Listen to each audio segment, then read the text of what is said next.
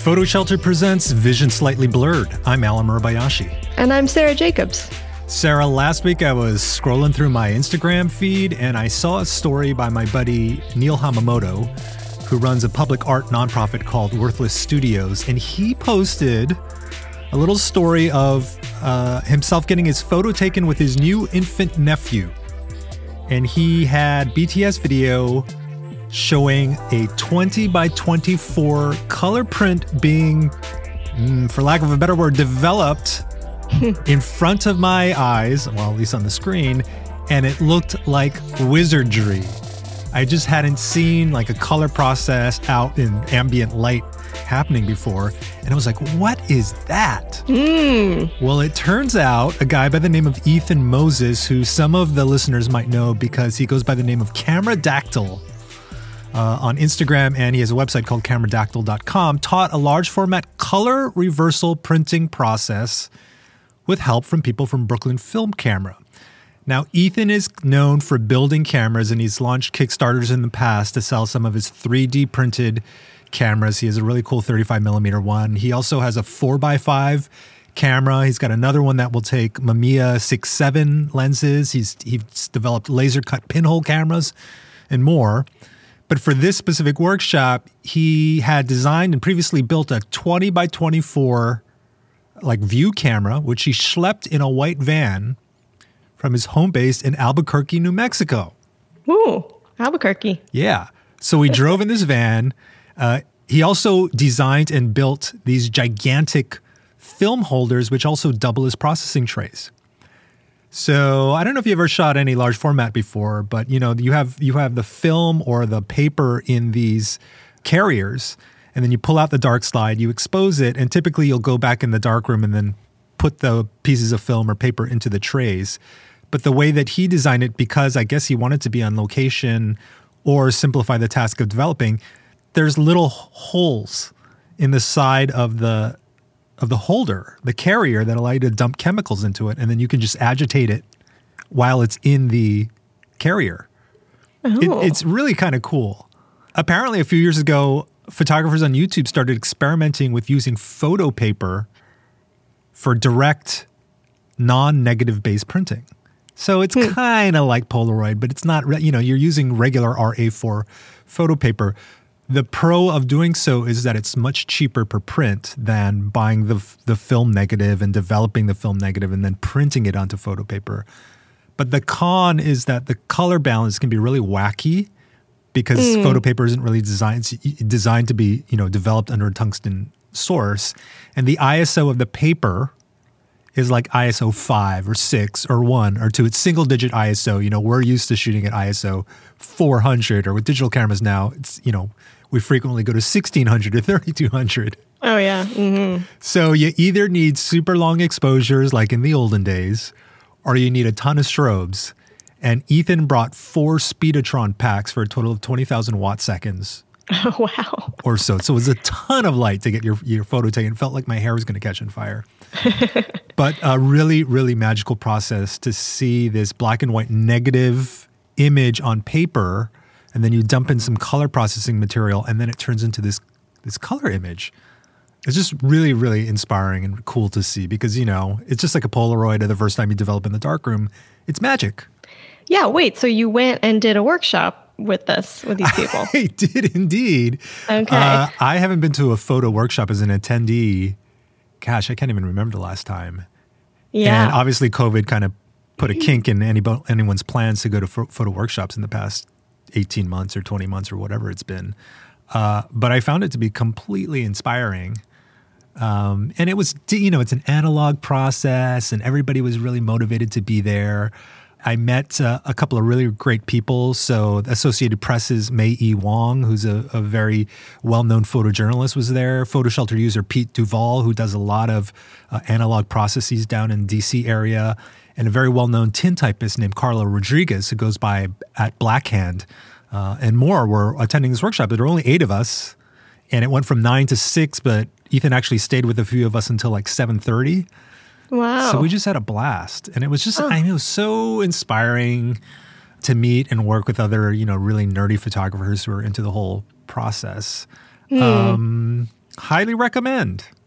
That sounds like a great time. It's so fun to make art with other people. You know, it's obviously something that we haven't been able to do in the last year and a half or so. And that just sounds great. When you first told me that you were thinking about taking this workshop, I thought of Dawood Bey's work, which we've talked about his work on the show before. And I went and saw an American Project, which was his exhibition at the Whitney just this past summer. And he worked with a large format Polaroid, and the prints are just stunning to see. It was a 20 by 24 Polaroid that weighed 265 pounds. And he worked exclusively with it for upwards of 10 years, which is just amazing. So but cool. You're telling me that this process is different than the Polaroid. Is that right? Yeah. You know, typically Polaroids, you have that little white border at the bottom, and that border has packets of chemical in it. So when the film has been exposed and then it runs through those rollers, the rollers squish the chemical over the image, which develops the image. And that was kind of the genius of Edward Land's Polaroid system. And as you mentioned, you know, people like Dawood Bey have that 20 by 24. Our good friend Joe McNally did portraits of 9/11 on a 40-inch by 80-inch Polaroid. Oh, that's right. Where every single image was $300 of Polaroid product. Mm-hmm. So this particular image, you know, when you're shooting on a piece of photographic paper, your paper cost is like 50 cents, $1. So it's significantly cheaper, but you know, again, you need a ton more light because you're using paper in a way that it really wasn't designed for. The whole experience, you know, I got home and I was like, okay, am I ever going to do this in real life? Because, you know, I don't own like an 8x10 camera. I'm not inclined to purchase or build a 20 by 24 camera, except then I got on YouTube and I found all these people that have been building cameras out of plywood, out of foam core. And, you know, as long as you have a lens, and you can find, you know, these vintage old lenses on eBay for like $100 if it's not in great condition, or really, you know, near mint condition for $500. You can build a box, a lightproof box for, you know, easily under $100. Mm-hmm. Wow, so all of a sudden, yeah, I know. It's, I found myself really, really intrigued about building, even with cardboard or foam core, like an 8x10 camera, and then maybe using this process. Now, my buddy Neil, who I mentioned at the top of the show, he actually has a darkroom. So we could go to his little workshop and, you know, build a little wooden camera because he has woodworking tools as well. We could build a camera and then do this. Now, I don't own 20,000 watt seconds of light. I own maybe 2,000 watt seconds of light. So there are some technical hurdles. But it seems so cool. And, you know, when you go to digital photography workshops, not to poo-poo digital because we both shoot digital and have done so for a very long time. Oh, sure. But, you know, the process of shooting digital is you take a picture largely by yourself. You show people maybe on your screen, and then maybe there's a photo crit at the end of the day or at the end of the workshop. That's very, very different than requiring like two other people to help you to operate a 20 by 24 camera. Yeah. Sounds very collaborative. Plus, it's a little bit of like the unknown of like, what am I going to capture? What is this actually going to end up looking like? You focus through a ground glass. And for anyone who's shot 4x5 or 8x10 or 20 by 24 before, you know, ground glass is an amazing piece of physics, but it's not the brightest thing. You know, if you're used to looking through an electronic viewfinder or a DSLR viewfinder, looking at ground glass is like difficult at times. And then you have the whole thing where you focus through the ground glass. You have a razor thin depth of field, but then you have to insert the film slide into the camera. And so the subject is sitting there for like a minute while you're getting the camera ready to fire the image. Mm-hmm. So there were definitely cases where things were out of focus. Some of the other participants had things out of focus, but I asked Ethan, I was like, what percentage of images are in focus in your workshops? And he goes, well, most of the attendees are photographers. And so they understand what it's like to have a portrait taken in you know, where you can't move. Mm-hmm. So he actually said 80% of the images that people had been taking in his workshops while he was in New York were sharp. Oh, that's pretty good. Which is really cool, yeah. I mean, this reminds me of like, Photo Darkroom 101 when you make the pinhole camera. Yeah. From like the Quaker Oats canister, and you're putting the paper in there. Although this sounds like a much cooler result. Are you gonna frame your picture of yourself, Alan? It feels a little narcissistic to do so, but it's such a lovely looking. It's got a quality to it for sure. Yeah, which is cool, and kind of the really imperfect borders because where the chemical kind of bleeds off under the retaining frame. Mm-hmm. So maybe it's a nice gift for my parents for the holidays or something. Oh, that would be sweet. Right? Yeah, I like that. I'm hoping to do an interview with Ethan. In the meantime, if you go to our blog at blog.photoshelter.com, I will embed a little video of what this process looks like when the black and white negative image on the paper turns into a color positive image. And I think cool. You saw my Instagram story. I mean, it just looks fantastic. Yeah, it does. It really, you said wizardry at the top of the show, and it definitely looks that way. Highly recommend if you get a chance. If Ethan's in your neighborhood, you can find out where his workshops are happening at cameradactyl.com. There is a new job title at the New York Times, and that title is Photo Futurist. Yep. Josh Hainer has been promoted to be the paper's very first photo futurist. And you might be thinking, what does that mean? Basically, Josh is going to join the leadership team of the photo department and will lead all technology initiatives, partnerships, workflow enhancements, and tool development related to photo and visual storytelling for the Times. Josh actually joined the New York Times originally as a photo editor and then later became a staff photographer. He also helped co-found the Lens blog, which I used to look at religiously. This is a very cool development, I think, for the newsroom. The funny thing about being adjacent to the photo industry for so long is that I remember when Josh was like a young kid and was starting as a photo editor because, we had a lot of friends in common through the photojournalism industry. And then in 2014, all of a sudden he won a Pulitzer for feature photography. He did a whole photo story on a guy named Jeff Bauman, who was a survivor from the Boston Marathon bombing, who had his legs amputated or blown off because of the bomb. Wow. And really, really moving work. And won the Pulitzer in 2014. And then he really got into drone photography, and he had some fantastic drone work and has been doing that as a focus for the past several years. There's a piece that we'll link to called Documenting Climate Change by Air, Land, and Sea, published in 2019. We can find that on our blog at blog.photoshelter.com.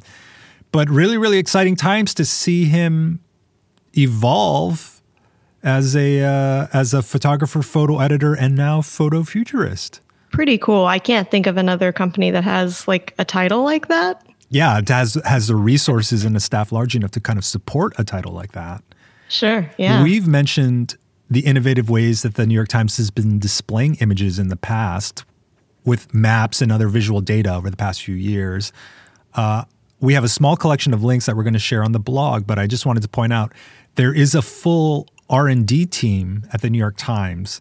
They've been doing a lot with photogrammetry recently, trying to figure out how to use mobile phones and the LiDAR sensors that are built into the most recent phones to create 3D maps of particular areas. And there's a couple examples of this where they go to Freeman's Alley in New York City. They went to an artist's loft and they created these incredible photorealistic renderings that you can kind of spin yourself around in. I also found that there's a search, archives, and taxonomy team, and they're using computer vision to rescan old prints, dating back to the 19th century when the New York Times was founded, to create a more accurate digital archive. So they're trying to get 10 million additional articles online using optical character recognition, AI, and neural networks. It's fascinating. I think another great example of the way that the Times is kind of like pushing forward photography and just visual coverage in general is a story that we talked about on the show earlier this year by Peter Kujawinski under the headline, "The Plan to Protect Indigenous Elders Living Under the Northern Lights." This was video mixed with still photo, and the text overlay just kind of flying over all of the visuals as you scroll down. A really fascinating, wonderful story. The photographer and videographer on that piece was Pat Kane, and I actually did an interview with him a few months ago. That's also, you can find on our blog at blog.photoshelter.com. But yeah, just really, really innovative storytelling. And I think the thing that strikes me about the way that Times is approaching it is they don't get too enamored with one single technology. You know, it's not all drones all the time. It's not photogrammetry all the time. It feels like a nice balance of multimedia in support of the story that they're trying to tell. So I think they've got some really smart people. And having Josh be a part of that, while also looking at things like workflow, you know, how do you get an image out of the camera onto the news desk, out onto the published website as quickly as possible? All very, very interesting conundrums that a lot of different organizations are tackling, but the New York Times, again, has the resources to do so. Absolutely. I'll be interested to see where he takes this role. We haven't really heard of a title of photo futurist before, but there are people like Mark Lavoie, who we've talked about before. Mark Lavoie is a professor emeritus at Stanford University. He helped develop things like Google Street View. He helped develop the scanning technology behind Google Books. And he was on the Google Pixel team for a very long time, working on that computational photography that does a lot of the voodoo that makes camera phone photography so effective and eye-popping nowadays. He left Google, I think, in the past year, and now is a fellow at Adobe. There is a really great interview on The Verge, on their podcast series, called Mark Lavoie on the Balance of Camera Hardware, Software, and Artistic Expression. And if there's anyone else who deserves to be called a photo futurist, I think Professor Lavoie is one of those people. Really great to see that organizations are viewing the role of visuals, photography, videography, as being quintessentially important to storytelling. So really happy to see these people, Josh and Lavoie, being honored in that way. You know, when it comes to gear, that my favorite thing to talk about is Fuji Instax film. It's the only gear you'll talk about. That's correct. Well, Fujifilm has launched a wide format version of its Instax in a new mobile printer. It prints out 4.3 inch by 3.4 inch. So it's the wide. It's the Instax wide, basically. It's a decently sized Polaroid.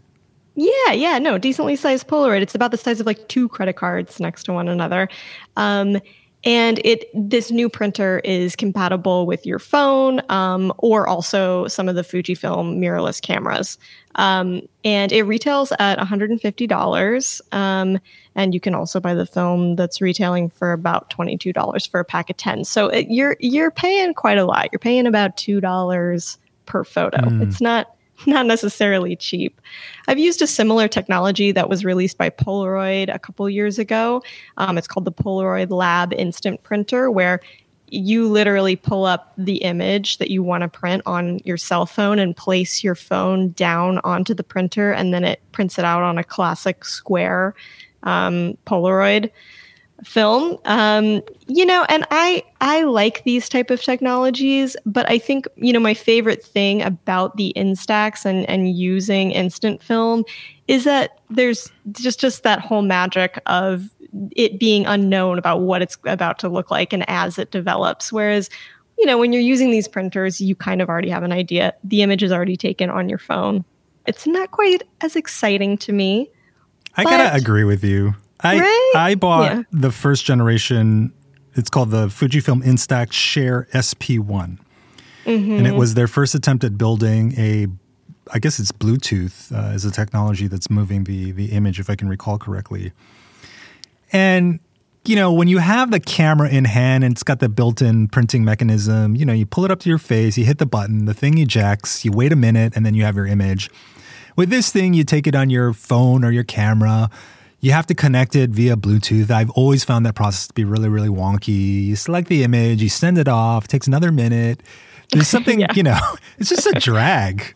Yeah. It's not fun to use these printers, but I can see, if you're a professional photographer or you really want the highest fidelity and you want people closing their eyes because it's $2.20 per photo, I can see where people would say, hey, I want a higher quality image. Yeah, I think that like tools like this are really good for, like wedding photographers, for example, that, want to like give their clients that extra special, like, here's like Fujifilm from the wedding. Like that could feel really cute and be fun. But in terms of just, creating like a piece of artwork, not so much. I actually have this Instax Share SP1 on my desk. It's been sitting in the same position probably for about 7 years. And I have a closet behind my desk that has several boxes of Instax mini film. And Sarah, I think I'm going to give it to you. What? I don't know if it's going to be all wonky because it's been sitting there for so long. Maybe the colors are going to be really dull and everything will be underexposed because the light sensitivity is down. I don't care. See, it's part of the magic. Well, we had dinner the other week, and that was the first time we've seen each other in like a year and a half. Yeah. So maybe another year and a half before I get to see you in person again. Just kidding. Yeah. Okay. So that'll give the film time to age even more. Exactly. It'll be even more of a mystery when I pop it in the camera. No, thank you, Alan. That's really sweet. I would definitely be happy to take that off your hands. Care package on its way, Sarah. Cool. I want to thank the audience for listening today. Hey, since you're here, smash that subscribe button. Leave us a comment or a rating. You can always tweet at us at PhotoShelter. Thanks for listening again. We'll talk to you next week. Bye-bye. PhotoShelter is the online leader for photography websites and workflow tools. Archive, distribute, and sell your photos in a mobile-friendly, responsive website. Try one free for 14 days at photoshelter.com/podcast. Then download one of our free educational guides at photoshelter.com/resources.